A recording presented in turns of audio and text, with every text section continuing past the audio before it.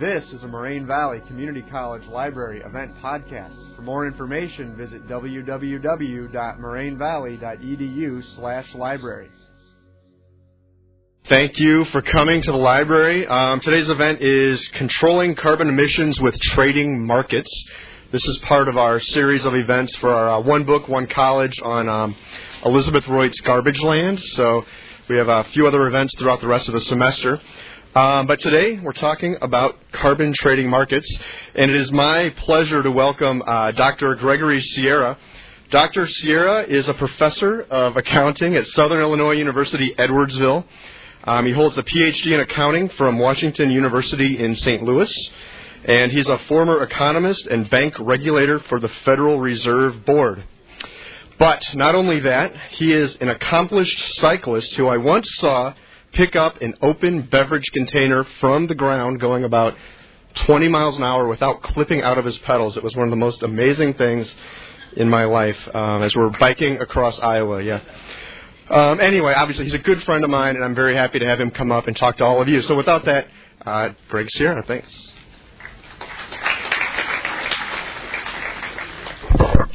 Okay, thank you. Thank you, Troy, for that introduction. Thanks for the invitation here to Moraine Valley. So, carbon markets. Let me explain where I'm coming from. I'm an accountant, so what am I doing talking about carbon markets? My training, in my practice as a regulator in Washington, D.C., in regulating markets, I know something about markets. I know a little less about carbon, so this presentation or this talk is going to focus on the market part of carbon markets.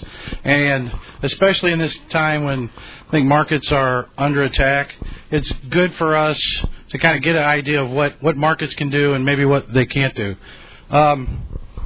So, as Troy said, I have my PhD in accounting. I'm currently at the other Southern Illinois University. Southern Illinois University, Edwardsville is separate from Carbondale, so I'd just like to point that out. We're down in the St. Louis metro area, and for those of you who are interested in pursuing a 4-year business degree after community college, you might want to come down and check us out. We're a resident campus. Okay, so what exactly are we going to focus on?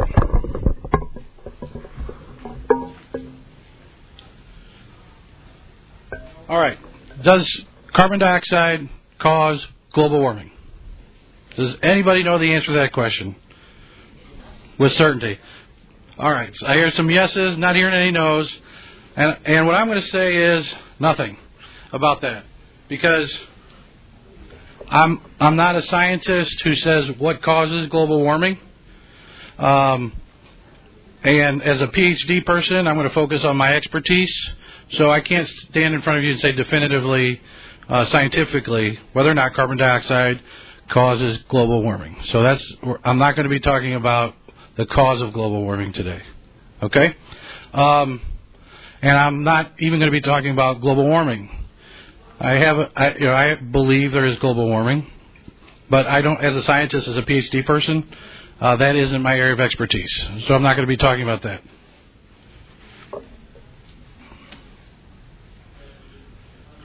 What I am going to talk about is, say that you believe there is global warming and you believe that carbon dioxide causes global warming.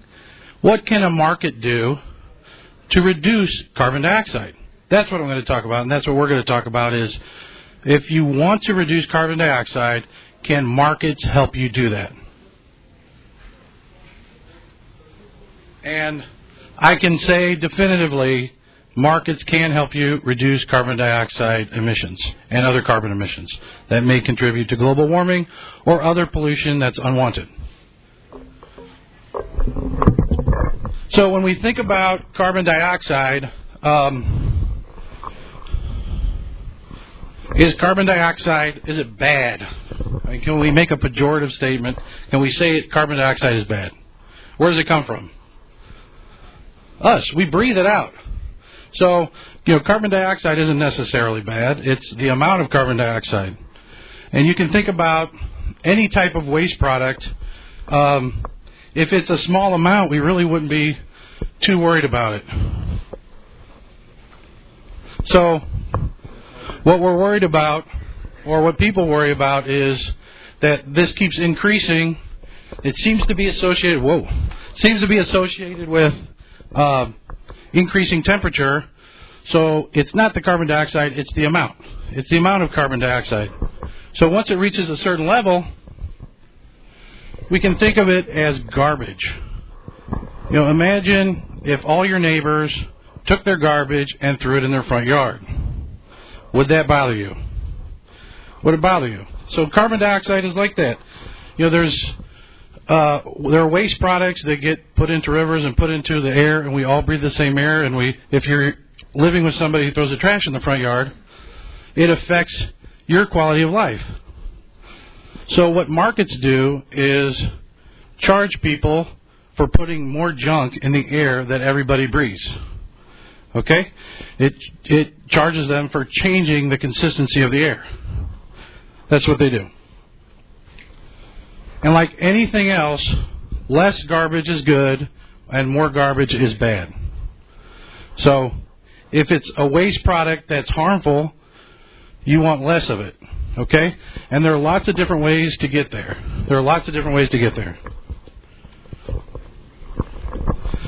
So the alternatives. What alternatives do we have? Taxing. Tax isn't a 3-letter word. It's a 4-letter word to a lot of people. So a lot of people find the word tax to be problematic. But when was $4 gas around? Who remembers? Was it last summer we were paying? Can you believe it? Last summer it was $4. And you may have heard people talk about $4 gas as a tax. It wasn't really a tax, but it behaved as a tax because you had to give up more money for the same amount of consumption. Who reduced the amount of driving they did because of $4 gas? Okay, so some people admit it. Who's not admitting it? So, a lot of people reduced gas. It was observable in macroeconomic data, reduced their gasoline consumption. So if we had a $3 gas tax, if the only thing you wanted to do was reduce CO2 emissions, tailpipe emissions, you could probably achieve that by a gas tax. Okay? What are some of the problems with the tax? So if we decide as a society, CO2 is bad, this level's bad, we have to control it, we're going to start taxing gasoline, what's the problem with just imposing a gas tax on everybody? Any thoughts? What might be some of the negative consequences of a gas tax? Shipping costs go up. Shipping costs go up, then the cost of lots of stuff goes up. What else? Absolutely, yeah.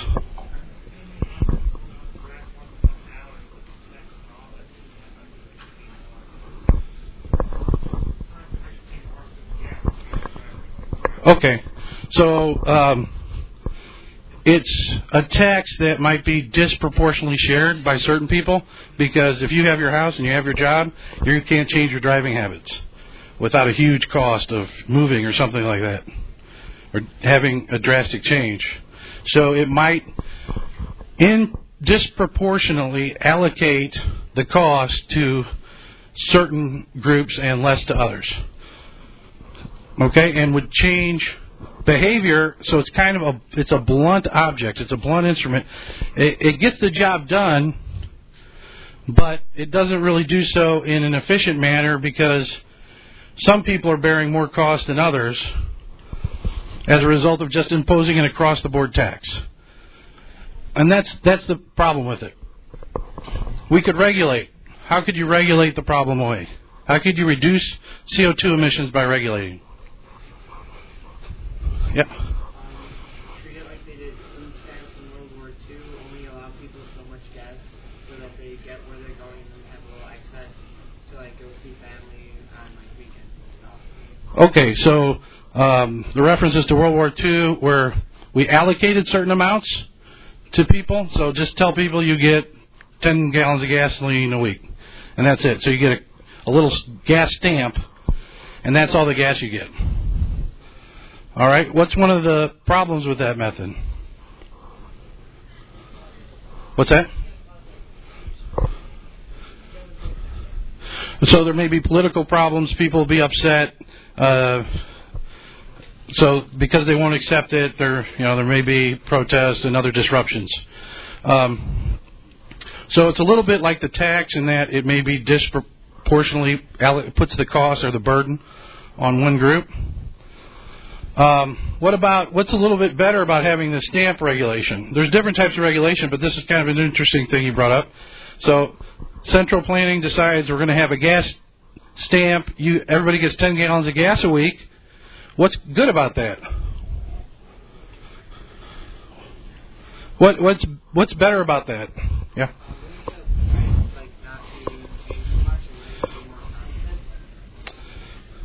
Well, you have a fixed quantity.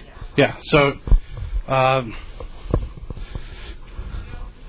you get your allocation, so you're not too concerned about your particular price. But what does that impact? What does that mean for your gas stamp? There you go. One thing that helps with this idea of regulating but having a stamp is that you could trade it. So this would be a regulation with a kind of a market. So the idea that you have, and what's your name? Greg? Beautiful name.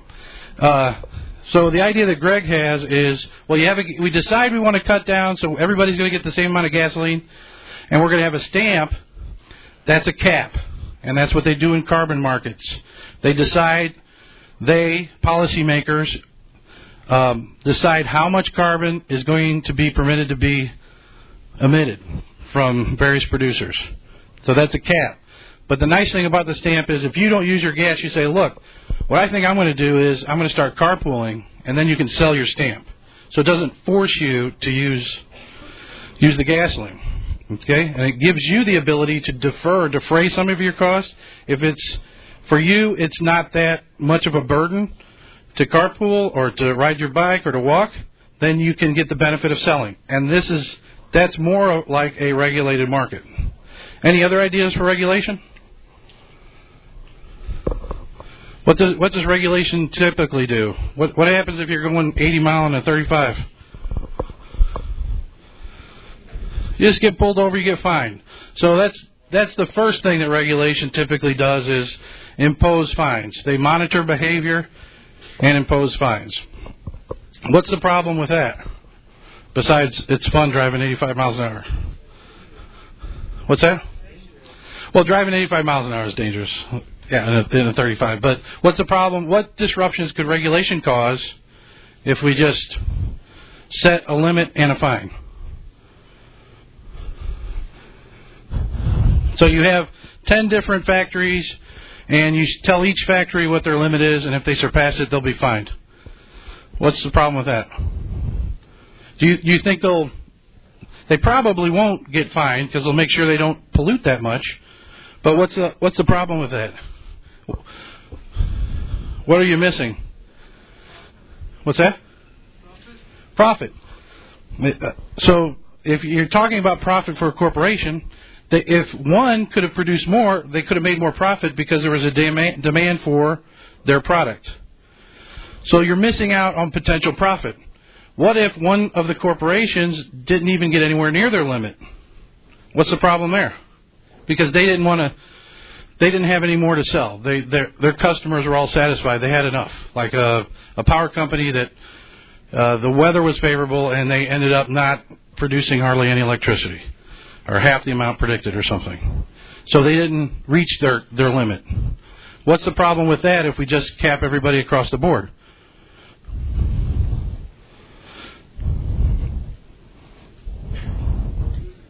They're losing money because they have pollution they could have used to reach their limit, but they don't want to because nobody's going to buy the electricity they're going to produce.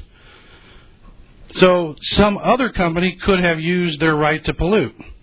So that's the problem with just creating a straight across ban or limit, is that pollution could have been used by another company to serve people, which is what it's all about. So the last one is this market.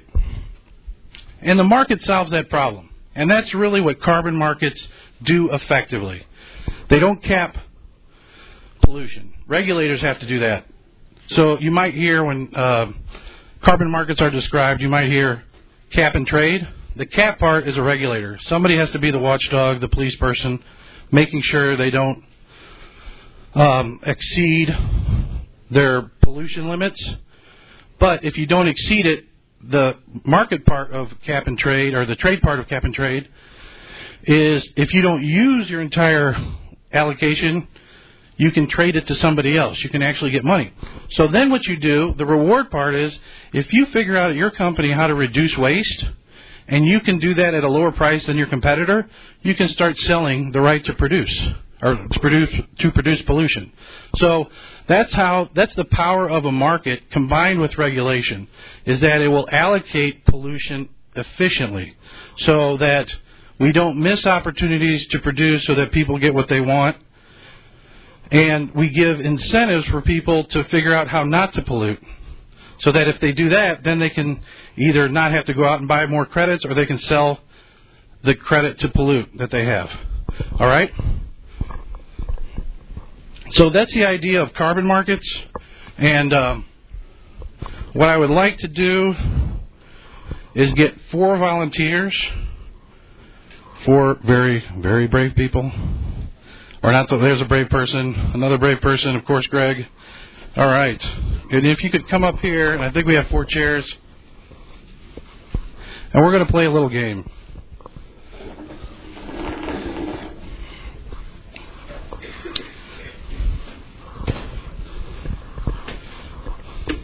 Yeah, if we could maybe get the chairs, or move the table, one or the other. I move the table? Okay.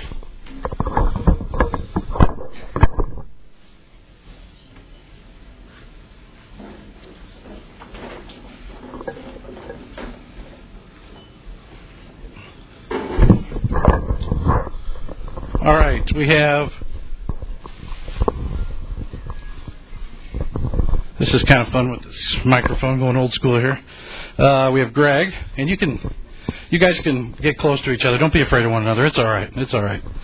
So we have Greg, and your name is? Delilah. Cheryl. And Muhammad. Okay, Delilah, Cheryl, Muhammad, and Greg. And what we're going to do is we're going to play a little game. All right? They're going to be corporations that, in order to produce their good or service, so if it's a service, it's like electricity. If it's a good, imagine, I think it's good to imagine tangible things that helps. So imagine, I don't know, Monsanto or cement companies which produce a lot of carbon dioxide. So they're just companies that produce pollution. And we're going to try to do different games here. And the way this game is set up, and don't worry, we'll do a little trial run, so it's no problem. The way this game is set up is they're each going to get a card. And their card is what they will get paid to pollute. So it's like it's a profit that they would get for creating whatever it is they create. Okay? And then I'm going to be the government, and I'm selling them a carbon credit. I'm going to sell them the right to pollute. And they're going to be at auction bidding for the right to pollute. So let's say, and all these cards are either 3, 5, 7, or 9, just to keep it simple. So if any of you get a 3, you would never bid more than $3 for the right to pollute, because the most I'm going to pay you for polluting is $3. Okay? So you'd want to get it for 1 or 2 if you got 3. If you got a 9, you'd want 8 or less. 9 would be okay, but you're not making any money. Okay? So that's what we're going to start with. And the first situation, I'm going to give you each a card, and I'm going to have all the credits, and then I'm going to give you some money too, and then we're going to bid. Does that all make sense? Delilah, Cheryl, Muhammad, Greg? Cheryl, right? Okay. Okay.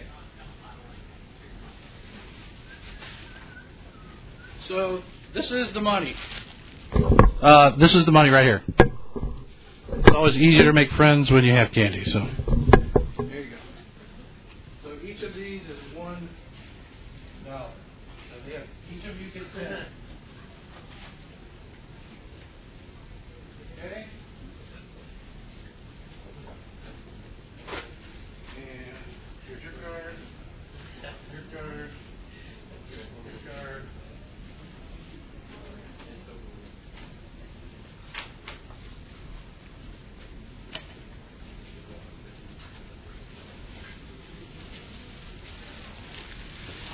Okay, and each of these is the right to pollute to produce your profit, which could be a 3, a 5, a 7, or 9. Each of them know their profit, but they don't know each other's, okay? So let's start a little slow here, and I'm going to start auction and go up. So who will pay $1 for this, which you could sell back to me for what's on your card? $1. You're all willing to play 1, 2, 3, 4, 5, 6. Anybody higher than 6? No. Okay. So the first one sells at 6, and you have to give me 6 butterscotch.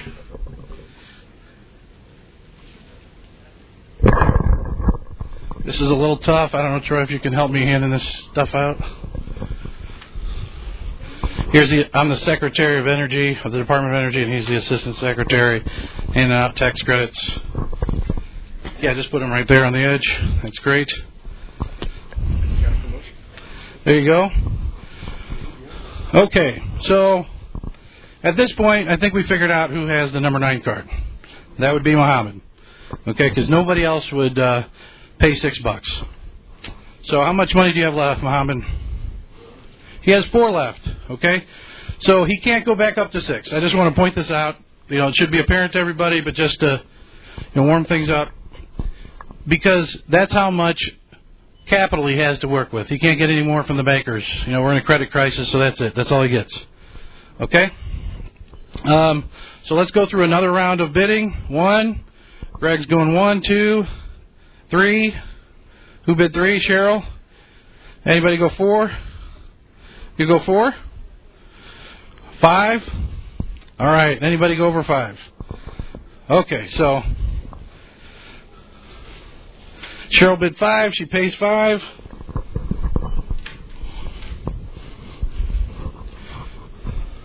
All right. Now you have 5 left, Cheryl. And you bid 5. Will you bid 5 again? You won't bid 5 again?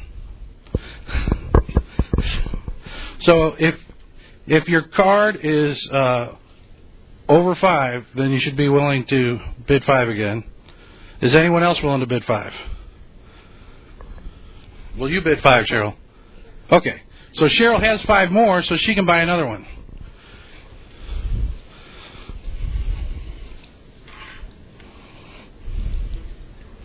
All right. So she has 2. Muhammad has 1. Now we start the bidding over. 1, 2, 3, 4. Anybody go 4? You go 4? Okay. You're not going 4? Okay. So Delilah gets the next one. And each of them had 10. So they're constrained by the number they started with and by their card. So if Delilah bid 4, she must have a card that's higher than 4, because that would be how much she could sell the balloon for. All right? It's like the profit she would get if she were in an industry that would allow her to pollute. All right. So I imagine you're willing to go 4 again, so we don't have to go through. So she'll buy another one at 4, but then she'll only have 2, so we'll see what happens. What's that? Well, let's go ahead. Let's go ahead and bid. Wait. Let's wait a second. 1. Who'll bid 1? 2, 3. Who'll bid 3? He'll bid 3. You bid 4. Okay. See, we go through it, but the last card. So obviously Greg has 3. He'll bid up to 3, which will push her to 4. All right. Now Delilah has 2. She has 2 balloons and 2 butterscotch left, which after the game will be a tasty treat. But right now it's money. And now Greg, poor Greg over here. And let me tell you, I get that a lot in my house. Poor Greg. He's got no balloons. He can't produce anything yet. But he also has no competition at this point, because everyone else has bid up to make sure they get their balloons. Okay? So start the bidding at 1. There you go. Very good. 2. 2. 3. 3. He'll take it at 3. So what Delilah did there, this was kind of interesting, because I got to tell you, Delilah, I didn't expect this. That was strategic bidding. So the lowest card is 3, and Delilah, she didn't want to see Greg make a profit, so she made him bid what his profit was, which is 3. So that's kind of interesting. I didn't expect that. So, all right, we'll start the bidding again. 1. What's that? You'll bid 1, 2. What's that? You'll bid 3. There's no borrowing. We have no credit market here. Okay, we're doing that. It could happen. There could be credit markets someday. God willing, we'll have credit markets again. But let's just for the sake of trying to learn more about markets, let's just keep it straightforward. And the only thing you got to spend is your original 10. Okay. So where were we? We're on 3. You bid 3. 4. He's got it. So this is great. Now, Muhammad is very, very happy because we know he has 9 and he was able to get 1 for 3. Okay? But what do we care about? We're the general public. We don't know these businesses. We're out at Moraine Valley Community College. We're living our life. What does it matter to us that company make more profit or get a lower cost for pollution? It doesn't really matter to us. What we care about is that the total amount of pollution is at a level that will protect us. That's what we care about. Okay? All right.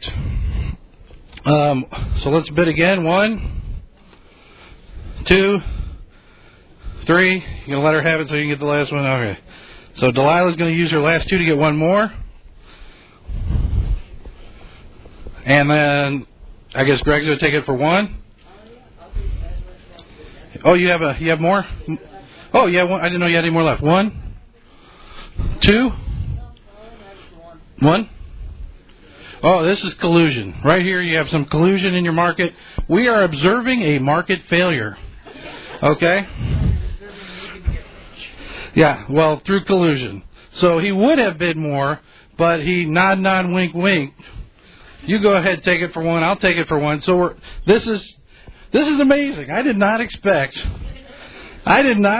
collusion to occur at Moraine Valley. I did not expect it. In a free market, in a free, an efficient market, you would have mechanisms to prevent collusion. So people can't agree to help each other out. You pay your price based on your knowledge about your profit. Okay? So we're going 1? Yeah, for 7. 7. I'm out of balloons. That is amazing. In the first round, you guys figured out how to collude. You are a talented bunch of people here, Moraine. Usually doesn't happen in the first round. Okay. Whoa. So you have 7? Yeah, just count 7. There should be. I think there's plenty. Yeah, there's more than 7. He's going to count 7 out. So that was, and actually, in this collusion, Greg came out way ahead. He should have paid off Muhammad a little bit more, and they should have come out more or less equal. But they both benefited. They both came out ahead. It's just Greg really, really came out ahead. Because he got 7 at 1, so that's 2 butterscotch profit for each balloon. That's pretty good. That's pretty good. Okay, so in this little example, we've seen all the things that can go wrong with the market. I'm trained as an economist. I'm a big believer in markets. I worked as a regulator. I'm a big believer in regulation. You can't have an efficient market without regulation. Whether you can have private regulation.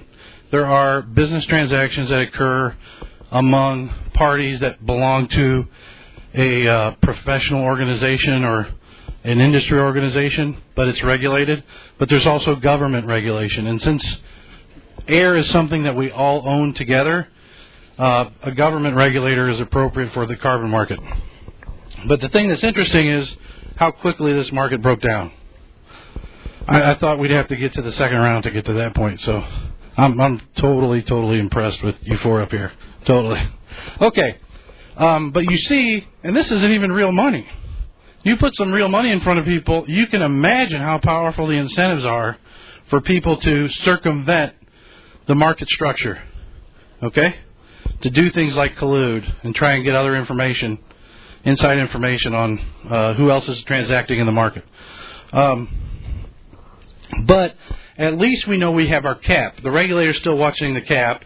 We could have gotten more money for the government had there not been collusion, but we still have a cap on the amount of pollution, okay, which is the number of balloons I have in that bag.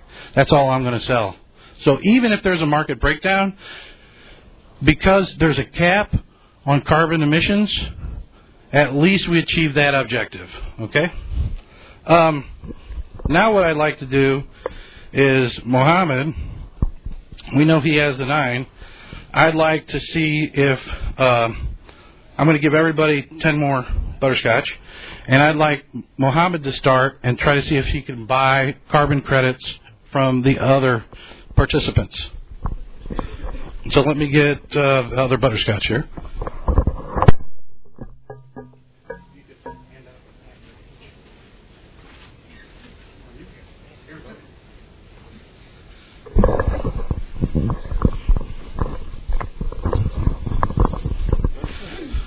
Okay, and these here, I'm the government. This is mine.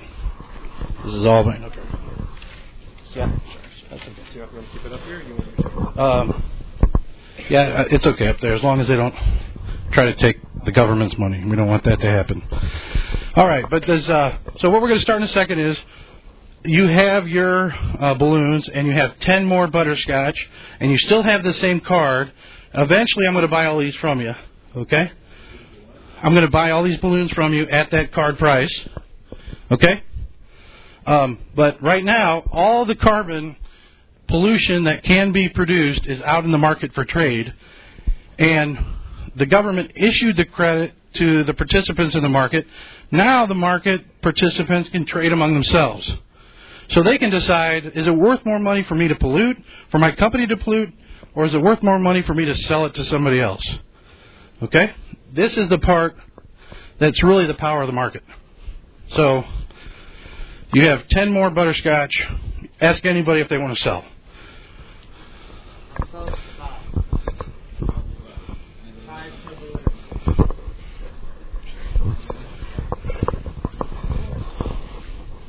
So we got 5 for Greg, 4 for Delilah. Any lower?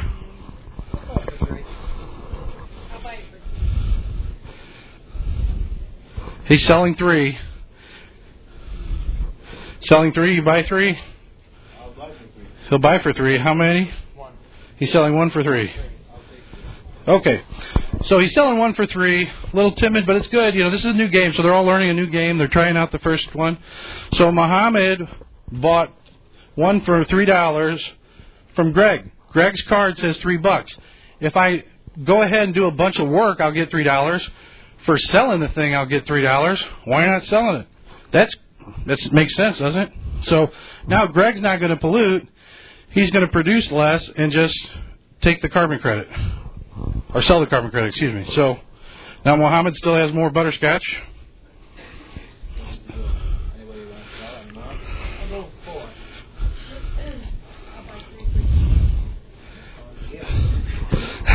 Well, it's 3. It's 3 or higher. So if you want to bid, you can go 4. Yep. 3. Anybody go 4? Okay. So Cheryl's going for 3. So he's coming out pretty good. He bought them for 1. Now he's selling them for 3. Okay. Next one.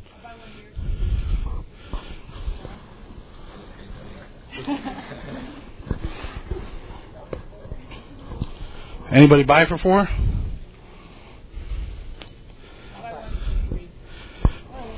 So she's buying. Delilah's now buying for 3.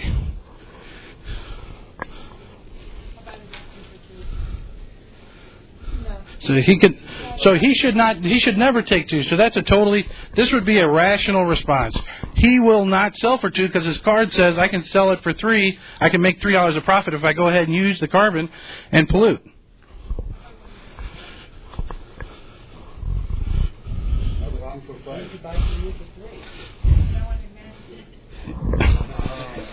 So she bought for 4. You wanted a what? I wanted to match what he has. Oh, so okay. There's a little bit of strategy going on here. Greg was willing to sell for 3, but Delilah bought from Cheryl for 4 because she wanted to have. He has 5 and she wanted 5. Is that the idea? Okay. Not quite sure where that's going. It cost her 1 butterscotch, but it could be strategic. I don't know. Okay. Anyone else buying or selling? I'll sell you this for 5.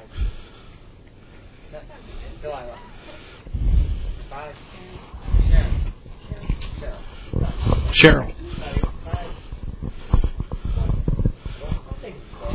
Okay, so now the most profit he could make if he polluted was 3, but selling tax credit he made 4.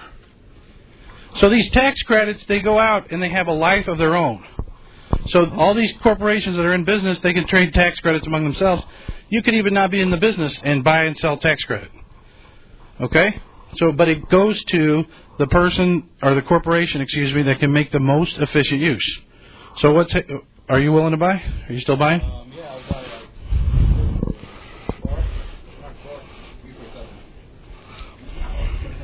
like 2 for 8. 2 for 8.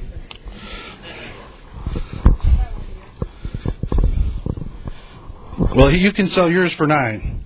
So you should never take anything less than your card. Because your card, at the end of the game, you can always sell it to me for that amount.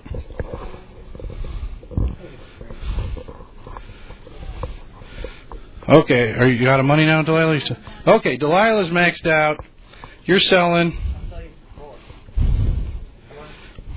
4. Come on. 4. 3.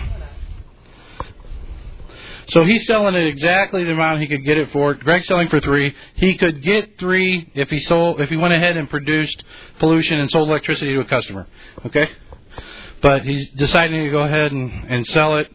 Who's got money left? Okay. Do you want to keep your money or are you going to keep trading? Okay. Any more trading?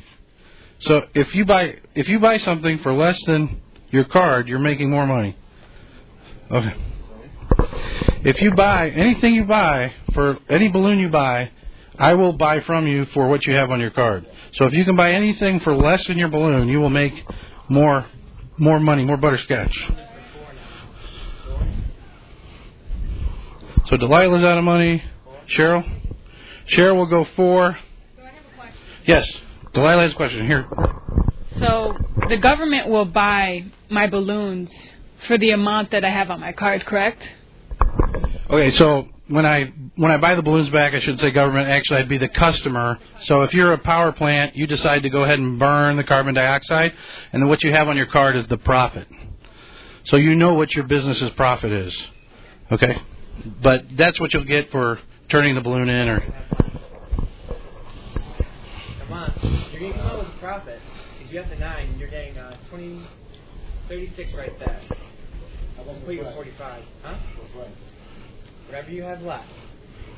5? I'll say 6 then. a little bit of hardball going on up here. It's getting ugly. I'm going to step back a little bit. This gets resolved.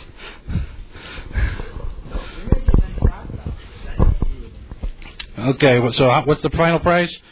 6. Okay, so that would be a squeeze.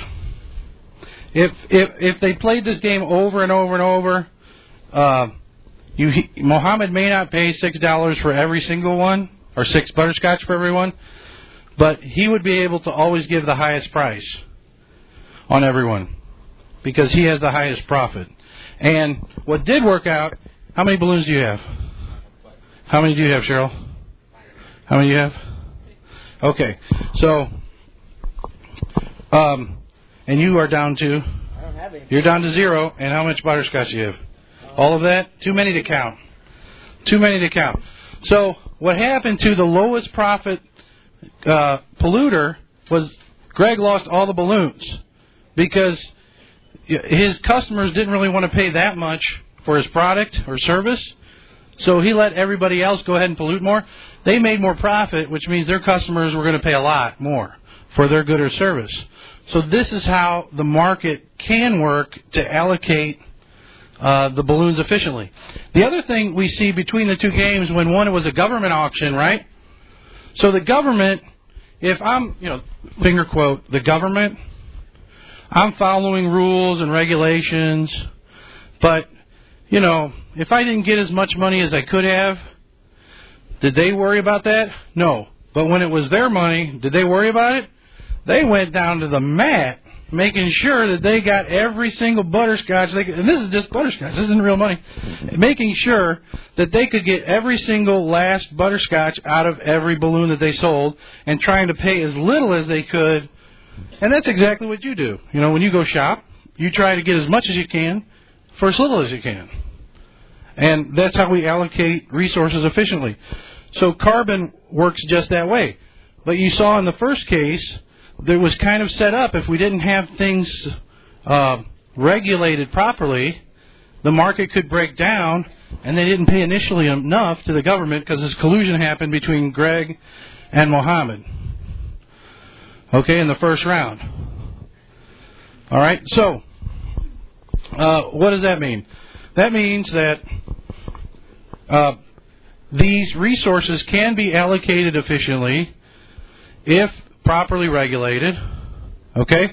And that what the market can do is make sure that whoever uses this resource, which is polluting the air, or air quality, whoever uses it up, is the one or the company that is producing the most benefit for people in our world, in our society.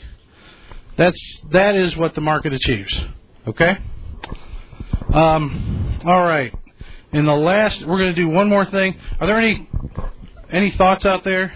Any confusions? Any comments? Yeah.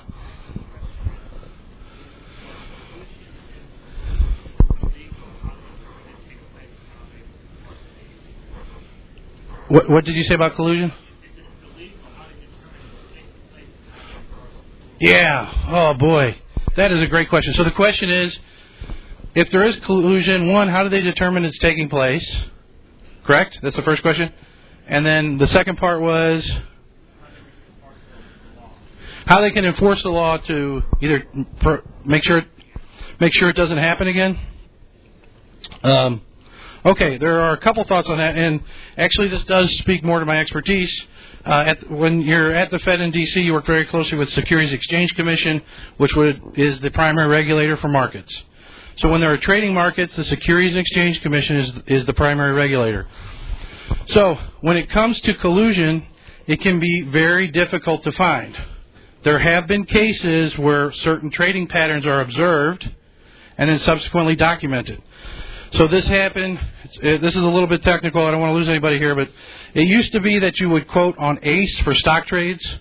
So what they found was that a lot of trades were taking place on odd ACE, so 3 ACE, 5 ACE, 7 ACE. Researchers, actually academic researchers found this, and they documented it rigorously, and then people were subsequently, it wasn't criminal, it wasn't a criminal prosecution, but people lost their jobs and were prohibited from being trading ever for the rest of their lives, that kind of thing. So there was some penalty. So you can document trading patterns, that's one way.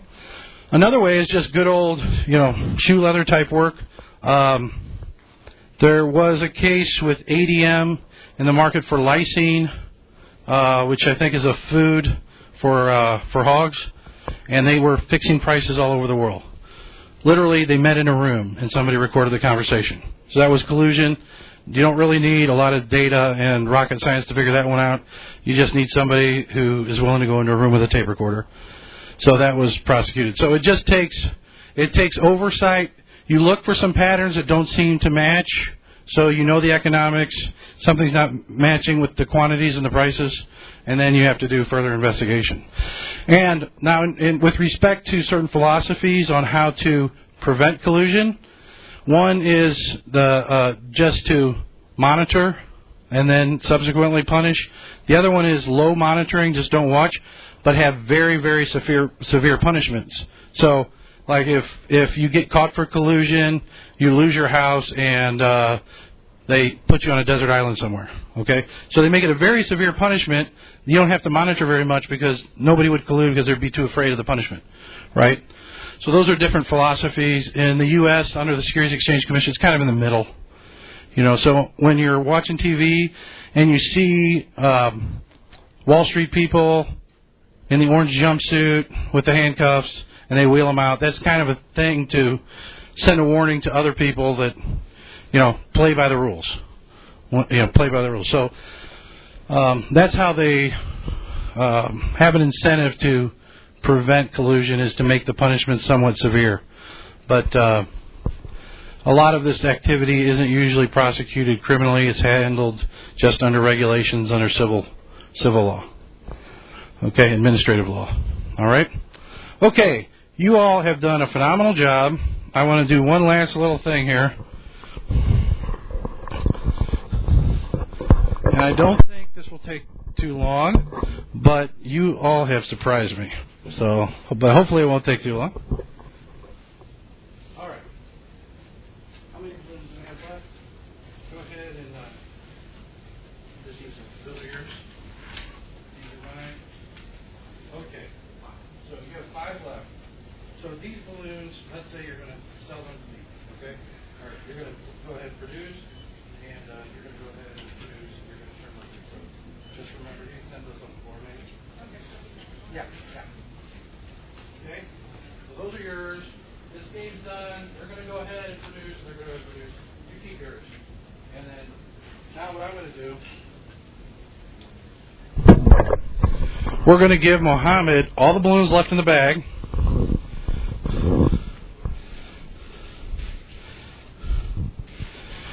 Okay, and there should be 3 more bags of butterscotch. You can absolutely keep these. Okay, don't bite my fingers off her. You can keep these, but for this round, you can only play with the ones you get. Okay. Okay. So let's see what happens. Yeah, that's a. So yeah, I think are there 3 more bags in there? Okay, give 1 each. Yep, 1 each. And these are the only butterscotch you can use this round. No, just put that in your pocket. Keep that for later. Okay, now, you can go ahead and produce and sell those for 9, or you can sell to these other companies. So you can try to sell those to these 3 people, or you can go ahead and just sell them for 9. Okay, so this did not take very long. So that's good, because we're at the end of the hour. So, Mohammed got all 9, or all of the balloons. I'm not quite sure how many are left. 10 of them are there? Okay, there's 10 balloons left. He has the highest output, and now he's just going to hold on to them because nobody can match that price. This would be a problem. Okay, if by some weird coincidence what happened was, timing or something else, we get stuck. So here we have, let's say, what polluting business do you want to be in? Any idea? Microsoft. Do they have many carbon emissions? Okay. Microsoft, let's say electricity, concrete, and auto. We have no electricity, we have no concrete, and we have no cars. Because the person with the highest profit happened to get all of the balloons. All right? Now there's no movement in the market. This could be a problem. This could be a big problem. So, in this case, there would have to be some type of intervention where the government would either forego the cap and have new credits, or they'd have to give over the market price. They'd have to intervene to make sure. Or the other adjustment that could happen, if here we're assuming it's fixed, the other adjustment that could happen is demand grows in these areas, and then they all end up getting 10s or something because it's just pent-up demand. But there would be some disruption in the transition. Okay? All right, so this is another problem. It's like a monopoly that could happen with the carbon credits. All right, well, that's all I have planned. I don't know if there are any more questions, any more thoughts on whether. So, how many of you, by show of hands, first of all, think I'm going to kill myself tripping over this cord? How many of you think that are convinced that markets can more efficiently allocate the right to pollute? How many are convinced after this? How many are found that persuasive that markets could help to more efficiently allocate the right to pollute? How many don't think that markets would work very efficiently, that regulation or tax by themselves would be better? Nobody, and I guess the rest are still out on the fence about it. All right, well, there's plenty of butterscotch. I have extra if anybody's interested. I don't know if there are any more thoughts or comments, but I appreciate your attention, and if there are any questions afterwards, I'm here for the duration. Thank you very much. And I want to say thanks to Greg and Delilah, Cheryl, and Mohammed. They did a fantastic job. They really was quite amazing how much they figured out initially. All right, thanks everybody. Our next event is March 25th, I believe, looking at sustainable communities. Thank you. Thanks for listening to this Moraine Valley Community College Library event podcast.